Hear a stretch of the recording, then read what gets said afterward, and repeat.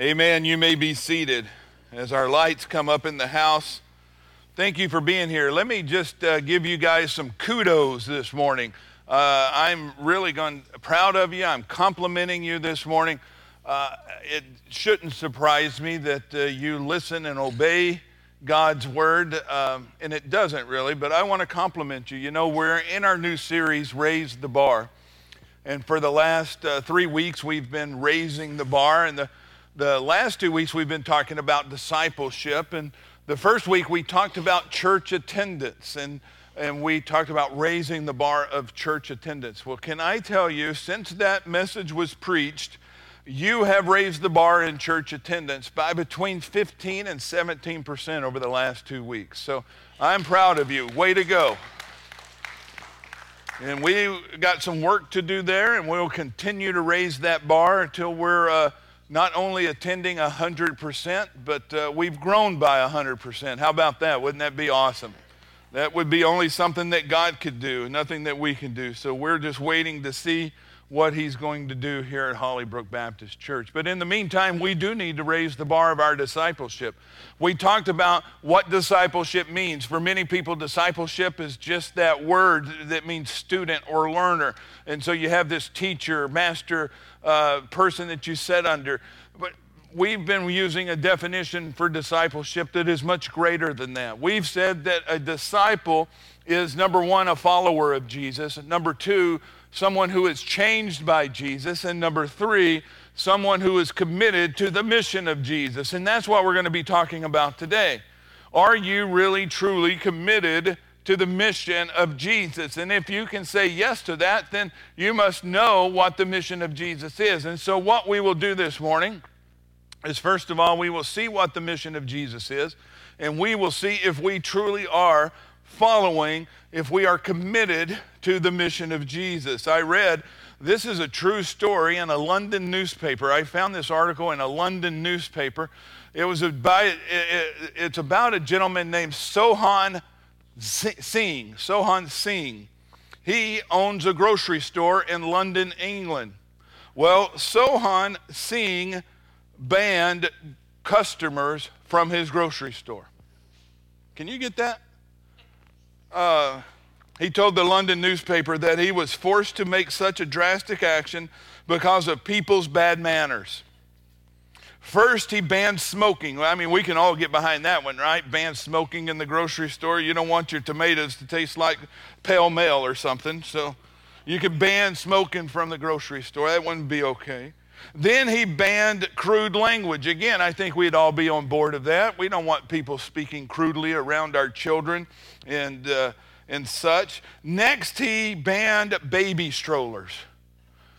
After that, he banned pets. Now, I don't know why the order there. Maybe the pets behave better than the babies in the strollers. I don't know. But he banned baby strollers. Then he banned pets. And finally, he banned customers themselves from coming into his store. So if a customer comes and they want to buy something from Mr. Singh's store, they have to go up to the window, they push a button, they point at what they want, he goes and gets it, he slides it under a little trap door, and that's how he does business today. Here's what Mr. Singh said. He says, I have lost business, but I cannot say how much. I am a man of principles, and I stand by my decision. It seems to me that a grocer who bans customers from his store has lost his purpose. He has lost his mission, right? If you aim to sell groceries, then you must put up with some people whom you don't like, right? If you want to sell the groceries, you have to put up with things maybe you don't like in order to achieve your purpose. So what was Jesus' purpose? What was his mission? And is his mission the same as our mission? Those are all the questions that maybe we'll try to answer this morning. If you have the little bulletin that's sitting out there, you'll notice a bunch of verses in that bulletin this morning. We're going to start in Genesis chapter 3. We're going to jump to Luke, and then we'll be all over the place. So Genesis chapter 3. Now, this At the very beginning of all creation is the first time we see evangelism anywhere in the Bible. This right here in Genesis chapter 3 is the first time we see the gospel in the Bible.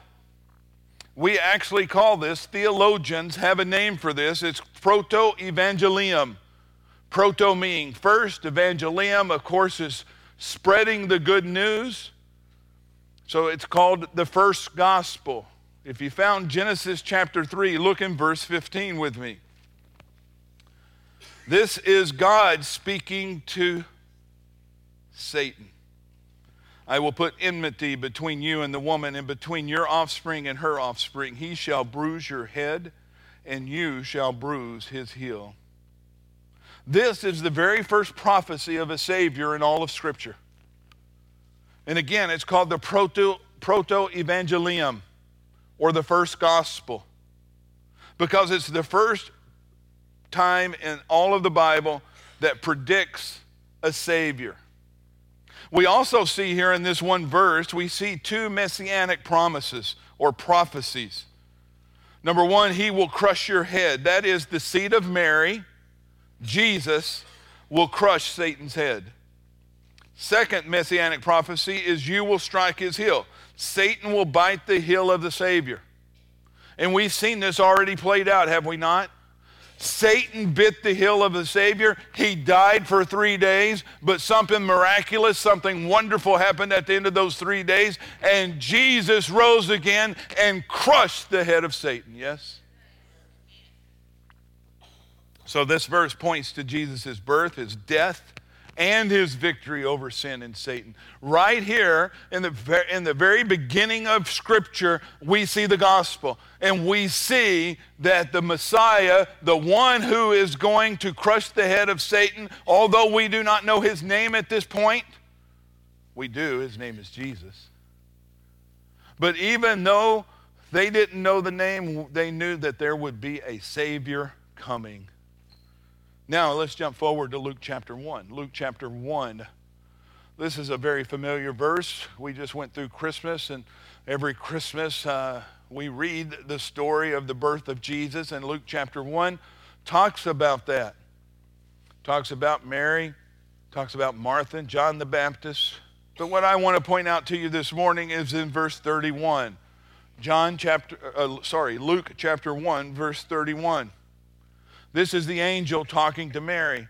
Now, this same angel spoke to Joseph, and he told Joseph the exact same thing he tells Mary here in verse 31. And behold, you will conceive in your womb and bear a son, and you shall call his name Jesus. Now, what makes this important as it pertains to the mission of Jesus is the very name that the angel gave Mary. You think about all of the names in the Bible. Jesus has a lot of them, doesn't he?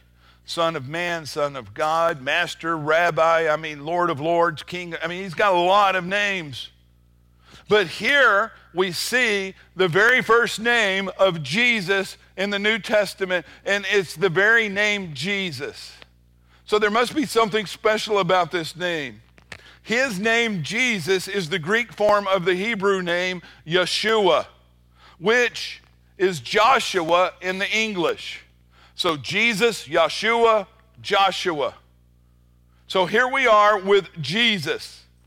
Yeshua, the name Jesus in Hebrew, is a combination of two different words. The first is Y-A, Yah, which is an abbreviation of Yahweh, right? We all know that. And who is Yahweh? He is the God of Israel, right? That is the name. He's our God. The God of Israel is Yahweh. The second part of his name is a verb, and it's Yasha. So Yeshua, Yasha is the second part. It's a verb, and it means to deliver. It means to save. It means to rescue. So the name Jesus literally means Yahweh is salvation, or Yahweh saves. At his birth, we understand the mission of Jesus just by his name. Yahweh saves. He is the Savior. The meaning of Jesus' name reveals his mission to save and to deliver that which is lost. It is also his identity. He is Savior, right? Now jump ahead to Luke chapter 2, just one page over. Now this, I'm going to spend a little more time simply because we never talk about this story. I've been preaching for a long time, and I don't think I've ever preached from this verse, and so I'm going to do so today. So we're going to chase a rabbit or two, but we'll get right back on task, okay? Luke chapter 2, we have jumped ahead 12 years.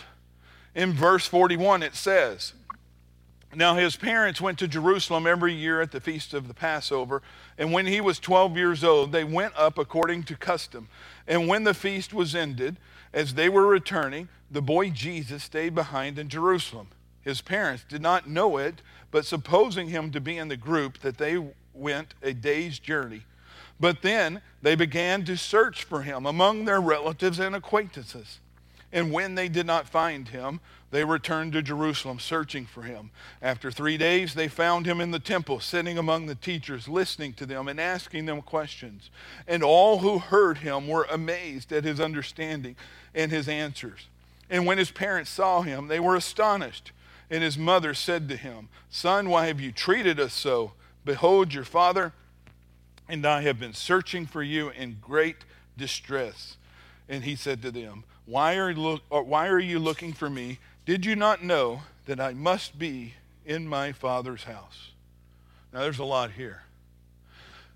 Well, notice first of all that Joseph, Mary, and the family, they traveled to Jerusalem every year. It says, as their custom. So they went every year to observe the Passover. And they traveled from Jerusalem to Jerusalem from Nazareth. So it's a pretty long trip, okay? Every mom in here has had the same mom moment that Mary had, haven't you? How many of you moms have lost your children for at least a split second, right? I mean, oh my gosh, where are they? And you begin to run around looking for your child. Well, Mary had that mom moment, didn't she? Now, before we get mad, before we throw too much shade on Mary, you got to understand what's going on here, okay? Jerusalem is a fairly large town for that time. Maybe 30 to 35 or 40,000 people lives in Jerusalem at this time. Okay, you with me? At Passover time, it's estimated up to 500,000 to 1 million people would travel from all over the country, all over Asia Minor, to come to Jerusalem and to observe the Passover. So can you imagine a town of 30, 40, 50,000 swelling up to 500,000 plus over a weekend? That would be incredible, right? And so where are these 500,000 plus people coming from? Where they're coming from the surrounding towns, like Nazareth. And so Mary, Joseph, what do? They travel in packs. Why do they do that? Number one, hey, listen, all the ne'er-do-wells out there, all the robbers and burglars and mean people, they know that people are traveling to Jerusalem, so it's easy prey. And so they have to stay in big groups. They're in large groups. And so they travel in families and acquaintances and next door neighbors. They all travel to Jerusalem to observe the Passover together. And so here we are, we see that they're a day's journey away. Now, Jerusalem to Nazareth is about a 30 to 35 hour walk. That's a long ways. I couldn't do it. I don't care how many days you gave me. I ain't doing it. Maybe you do it, but I ain't doing it. So it's a long ways away. So a day's journey, how many hours can you travel in a day? One, but I don't know. 8, 10, 12 hours a day possibly. So they've gone 8, 10, 12 hours. Hey, where's Jesus? Well, he must be with, Uncle Sal down there. And well, he's not there. Oh my goodness. And they search everywhere and they have to go back. They have to go back and find Jesus, right? First thing I want you to notice out of all of this is how devout Mary and Joseph are. They are good Jewish people. They are good they are faithful to their religion. If you jump back up to verses 22, 23, 24, and 39, you'll notice the earthly parents of Jesus kept the Mosaic law. They did what God had commanded them to do. Number two, when you see that, how old is Jesus at this point? I can't hear you. He's 12, right? Now this is important. And I know we don't always hold real tightly to traditions, but the Jewish people did. And they had this tradition. When a girl turned 12 and a boy turns 13, they go through this great ritual. Y'all know what the ritual is? Bar mitzvah for the boy and bat mitzvah for the girl, right? So when a boy turns 13, and why do they do this at 12 and 13? Girls typically mature faster than boys, right? Physically anyway, they typically mature faster. And so when the girl turns 12 and the boy turns 13, when they go through that puberty time, they go through what is called the bar mitzvah for the boy and the bat mitzvah for the girl. The bar mitzvah means son of commandment. So when the boy turns 13, he goes through this bar mitzvah. He is then son of the commandment or son of the law. And of course, the bat mitzvah, when the girl turns 12, she goes through the same thing. And she's called the daughter of commandment or the daughter of the law. Everybody with me so far? Now, how old is Jesus? You know what he's doing? He is getting ready for his bar mitzvah. Jesus at 12 years old already understands his mission. And he understands because of the example of Mary and Joseph that he also, even though he doesn't need their example, but he's going to be a good Jew and go through the ritual of the bar mitzvah. And what I find incredible here is when I memorized this verse a long time ago, I memorized it in the King James. How many of you have memorized verses, sometimes of translations that I don't typically read anymore?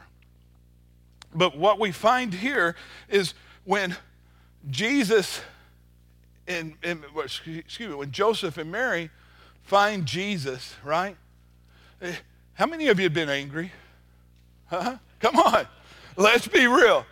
It says that they were astonished. No, they were angry. I mean, you can take that same Greek word and it's angry. I'd have been angry. You'd have been angry. Where's Jesus? Where's my eldest born? Well, he's not with us. I have to walk back 8, 10, 12 hours, and then it takes me 3 days to find him. Yeah, they're miffed. And so what does Mary do? Why have you treated us with such disrespect? What are you doing? And look at Jesus' answer. Why are you looking for me? 12 years old. Did you not know that I must be in my Father's house? Now, when I learned this, did you not know that I must be about my Father's business? How many of you heard that, right? The reason that there's a difference here is there's this little thing in Greek called the ellipsis. It doesn't happen but maybe 2 or 3 times in all of Scripture. But it's one of those grammar things that you have to know. And here is that grammar thing. It says literally, in the of my Father. That's what it literally says. In the of my Father. So the ellipsis, what happens is the ellipsis is an omission of a word of such a nature that the meaning of the sentence should be obvious. And when it was translated in the 1900s, the meaning that was obvious, about my Father's business. Because it could be that. It could be about my Father's things, about the people of my Father, or in my Father's house. All of them are good translations. My point here is to show you that even at 12 years old, Jesus knew his mission. He knew what he was going to do. He knew what he had to do. Now jump ahead to Luke chapter 19. Jesus is walking down the road. Zacchaeus is looking for Jesus, and we all know the story. Zacchaeus climbs up the sycamore tree, and he's looking, and Jesus is walking down the road. He looks up. Hey, Zacchaeus. Never met Zacchaeus before, but knew his name. Hey, Zacchaeus, come down here. I'm going to have supper at your house. And guess what? Zacchaeus and his family are saved. And during all of this conversation, Jesus tells Zacchaeus and those who are listening, for the Son of Man, that is him, came to seek and to save the lost. That is Jesus' mission statement. In all of Scripture, if you want to know what the mission of Jesus is, it is right there in Luke chapter 19, verse 10. In his own words, I have come to seek and to save the lost. Now, if we continue to jump forward and we go to the book of Acts, and we see in Barnabas and Paul's missionary journeys, what did they do? They sought and saved those who were lost, right? And you jump back to Jerusalem in Acts chapter 2. What happened in Jerusalem? Peter, James, and the other apostles in the church in Jerusalem, it went from 120 believers in the upper room to 3,000 in one day. Why? Because they were seeking and saving the lost. They were on task with Jesus' mission. Now, let's understand who is responsible for Jesus' mission. Is it Jesus or is it someone else? Now, have y'all heard, y'all have watched the TV show Mission Impossible? Y'all seen that? How about the theatrical release with Tom Cruise, Mission Impossible? You've seen, there's 6 of them. There's one coming out this summer and an 8th coming out next summer. So it's always impossible, but he always makes it possible, right? If you know those shows, you know the famous words, right? Your mission, if you choose to accept it, right? Y'all know that. Well, that's what God said, the Father said to Jesus. Your mission, Jesus, if you choose to accept it, is to obey me. God the Father gave God the Son his mission. And Jesus' mission was to do the work of the Father, the work that the Father had given him to do. In other words, Jesus' mission was to obey the Father's instructions. The Father gave him a specific work, and the Son obeyed that work. Jesus accomplished his mission by faithfully obeying the Father's commands. Now get this, listen to this very closely. This is important because sending implies authority, right? If the captain tells the lieutenant to do something, it's important. Sending implies authority. He who is sent must obey the commission of the sender. You with me? That's what Jesus did, right? He obeyed the mission of the sender, God the Father. Jesus is fully God. I can't explain everything there is to know about the Trinity, but I understand that there's God the Father, God the Son, and God the Holy Spirit. And God the Son and God the Spirit are just as much God as God the Father. There are 3 persons with one essence. So Jesus is fully God, yes? But listen, he put his wants, his needs, his desires on the back burner, and he did whatever the Father told him to do. Right? He obeyed his Father's will. He accomplished the work the Father gave him to do. So just like the grocer, you remember the grocer we talked about at the beginning? There are churches who have forgotten their Savior's purpose. Generally, that is to do the will of the Father, to do the will of the one who sins, right? That is our purpose, to do the will of the one who sends us. And then specifically to seek and to save those who are lost, yes? That's what the church is for. That's what we are to do. But there are so many churches that have this mindset the church is for them. They don't like the sinful habits and the worldly ways of outsiders. They say, hey, if you want to come to the door and point at something, maybe we'll serve you. Yeah? But listen, If you want to come in here with us, you have to worship the way I worship. You have to like the music I like. You have to look like I look. You have to dress the way that I dress. Otherwise, just go shop somewhere else. After all, we must maintain our principles. Thank God, Hollybrook Baptist Church is not that church I just described. Amen? This is a church that has opened their doors and opened their hearts, that anybody can come in and anybody is welcome. I praise God for you. Now turn to John chapter 20. John chapter 20. It's on the screen. This is the evening after the resurrection. Sunday morning, Jesus rose from the dead. That evening, guess what? He pops in on them. They're scared to death. Oh, what's going on? And Jesus immediately says, peace be with you. And look what his commission is. As the Father has sent me, even so I am sending you. That's pretty amazing, isn't it? As the Father sent Jesus, Jesus is now sending us. Just as Jesus obeyed the Father, we are to obey our Savior, Jesus. Remember, sending implies what? Authority. Jesus has authority, and he has the authority to send us. He who is sent must obey the commission of the sender, yes? How many of you were in the armed forces or in police or firework? Do you have to obey the guy commanding you? If not, what happens? You're in the brig. Boy, what if Jesus put us in the brig?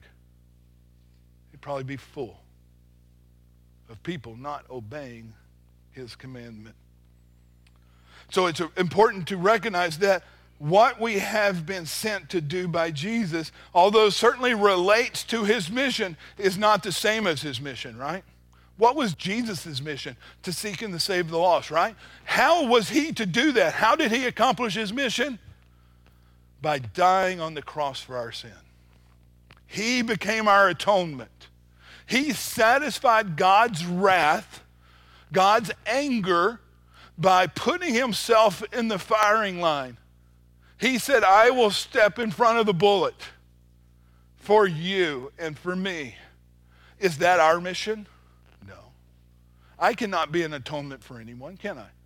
Only he who lived a sinless, blameless life can put his life up for one who has sinned. I can't do that. You can't do that. Only Jesus can do that. So what is our mission? Well, turn over to Matthew 28. We see our mission plain as day in Matthew 28, beginning in verse 18. And Jesus came and said to them, I want you to underline the first two words of his sentence. All authority. See what Jesus says? All authority. Not some, not a portion, not a little bit or most. All authority in heaven and on earth has been given to me. The Father says to the Son, you were obedient and obeyed and did what I asked you to do. Therefore, now you have all authority. And he tells us what to do. Go, therefore, and make disciples of all nations, baptizing them in the name of the Father and of the Son and of the Holy Spirit, teaching them to observe all that I have commanded you. And behold, I am with you always to the end of the age. Jesus himself tells us that he has all the authority to what? To send us, to give us our mission, to put us out there. And because of his authority, guess what? We are obligated to do what he has told us to do, yes? Jesus has sent us and given us a very specific, singular mission. And what is that? Make disciples. That is our mission. We cannot do any more or any less. We are to make disciples. The mandate Jesus gave us is nothing more or nothing less than to make disciples. We make disciples by baptizing them in the name of the Father, the Son, and the Holy Spirit, and teaching them to observe all that he has taught us. That is our mission. And part of that, making disciples, is, yes, we have to seek and save the lost, yes? But we don't just walk up to, listen, I was bad about this when I was a young Christian. I'd walk up to somebody I've never met before and say, hey, if you were to die today, where would you spend eternity? Right? And listen, it's a great question, but it's a terrible question when you go up to somebody you've never met before. I literally, and this is the honor, I got punched in the nose when I asked somebody that one time. I stopped doing it. No, when we seek and to save the lost, it means that we're going to have to put some time and effort into it, aren't we? We're going to, it's not, listen, somebody, you may have a conversation with somebody and they accept Christ at that moment. Praise God, hallelujah. But you're not done. That's only portion of what he's called us to do. It's great that you're an evangelist and you can lead someone to Christ that quickly, but that is only part of it. We are to what? Make disciples. Teach them all that I have taught you. Not only has he given us this mission, but his word and his Spirit have given us the grace to accomplish our mission of making disciples. He didn't leave us alone. What does it say? Behold, I am with you always to the end of the age. He is with us through the person of the Holy Spirit who indwells us, who gives us the power. He has given us his very word that if we memorize it, it will not come back void. He has given us everything that we need to do the mandate that he has given us to do, and that is to make disciples. That is what we are to do. We are to read, preach, and teach the word, 1 Timothy 4. Until I come, devote yourselves to the public reading of Scripture, to exhortation, which is preaching, to teaching. We are to sing the word. Did you know that? In Colossians 3, it says, let the word of Christ dwell in you richly, teaching and admonishing one another in all wisdom, singing psalms and hymns and spiritual songs with the thankfulness in your hearts to God. Listen, we are to pray the word. You remember in Matthew chapter 6, the disciples come to Jesus and say, hey, teach us to pray. And then Jesus taught them really to pray God's word.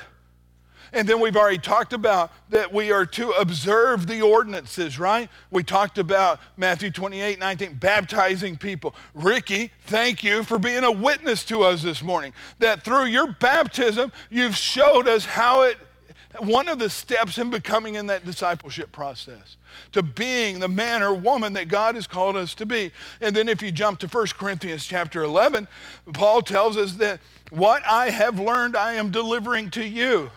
That on the night of his death, Jesus broke bread and said, take, eat, right? He took the wine in the same way and said, take and drink. The bread represents my body. The wine represents my blood. And then he says, for as often as you eat this bread and drink this cup, you proclaim the Lord's death until he comes.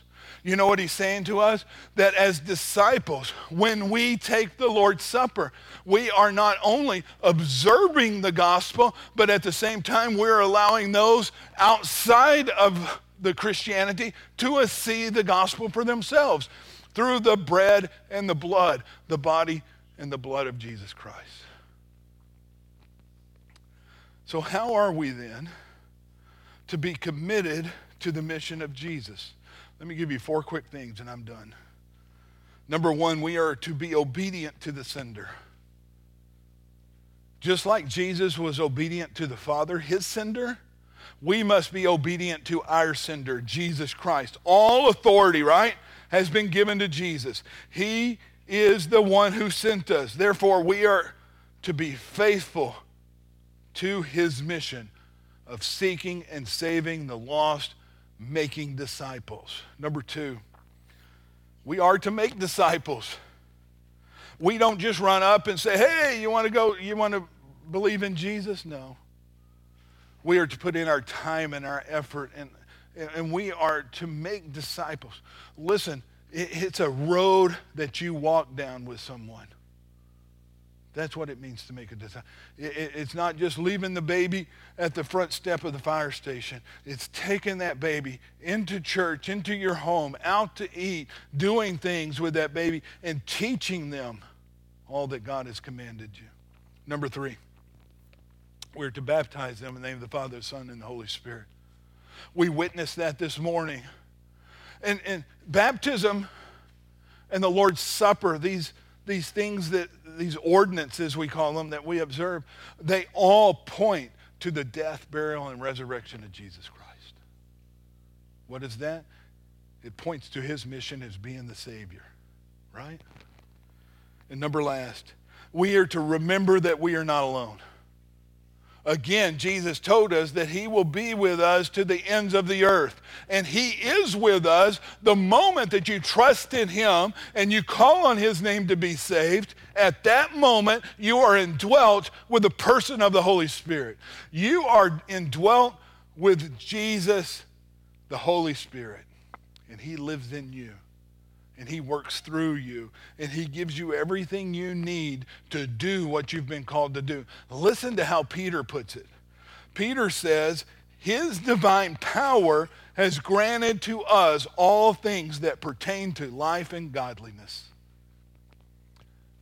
The Holy Spirit's divine power that indwells us has given us everything we need to be the man or the woman that God has called you to be, i.e., to make disciples. He's given you everything you need. Listen, we're going to stand before God one day, and there will be no excuse that he'll accept for not making disciples. It is so clear. This is your mission. Make disciples. And listen, I understand I don't know everything about the Bible, or I'm afraid of evangelism, or no excuse. Because it's clear that through the power of the Holy Spirit, you have everything you need to pertain to life and godliness. So what would happen if we, Hollybrook Baptist Church, raised the bar once again, and that every single one of us in this room committed to doing what our sender has told us to do, to go and make disciples? Do you think Wood County would change? I do. If every single one of us in this room put our mind to the task of making disciples, Wood County, I don't even have to think about Holly Lake Ranch or Hawkins. I'm thinking Wood County would change. This place wouldn't be big enough to hold all the people.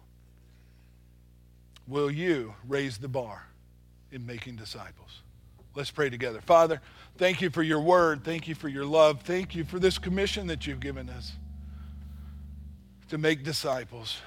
And I pray, God, that we would continue to be obedient and follow you, and follow the mission of Jesus of seeking and saving the lost. In his great name we pray. Amen. Let's stand together. Maybe you're here this morning as you stand, and maybe you need to join Hollybrook Baptist Church. Maybe you've heard something and you go, I need to trust in Jesus. Maybe you're here this morning and maybe God's talking to you about some sin that's in your life.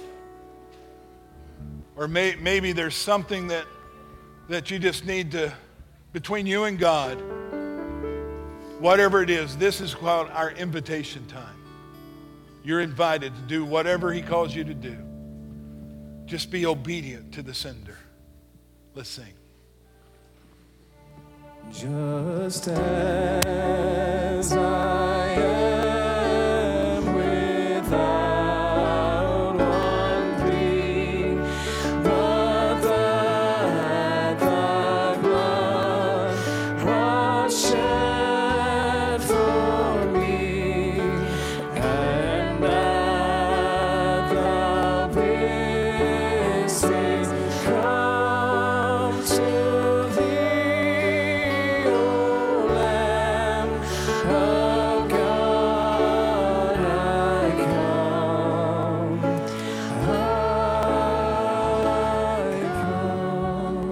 Amen. You can stay standing. I might ask Ricky, come up here, Rick. Come on, Ricky. Come up. I want to give you your baptism certificate right here. Isn't it awesome to see? I tell you what, we had another adult young woman baptized. Isn't it God? Isn't it cool to see God not just working in our children, but he's working in our adults? Yes. Pretty awesome. All right. Proud of you, girl. All right. Let's sing our way out. Have a great day.